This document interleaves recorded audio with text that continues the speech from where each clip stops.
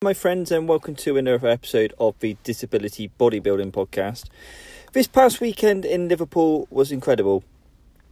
I've produced some content relating to the competitions, the talks and much more regarding the weekend of FitXpo. So FitXpo was something that had been on my calendar for months, and there was much anticipation for a number of reasons.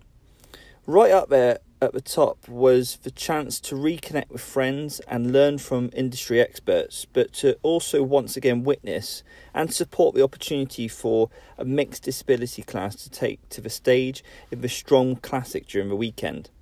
The event had everything, so lots of opportunities to learn with excellent talks throughout, meet great brands with samples aplenty. There was that buzz from competition to reuniting with friends, and on a personal level exploring a brand new city in Liverpool. Major highlights were witnessing competitors Taylor and Lindy taking part in the disability class, which continues to grow, and both are doing incredible work highlighting awareness of disability, accessibility and the expansion of the category right across the sector. Additional highlights were the excellent talks from Mr. Olympia Dorian Yates, the world's strongest, the Stoltman brothers, and as I approach my late 30s,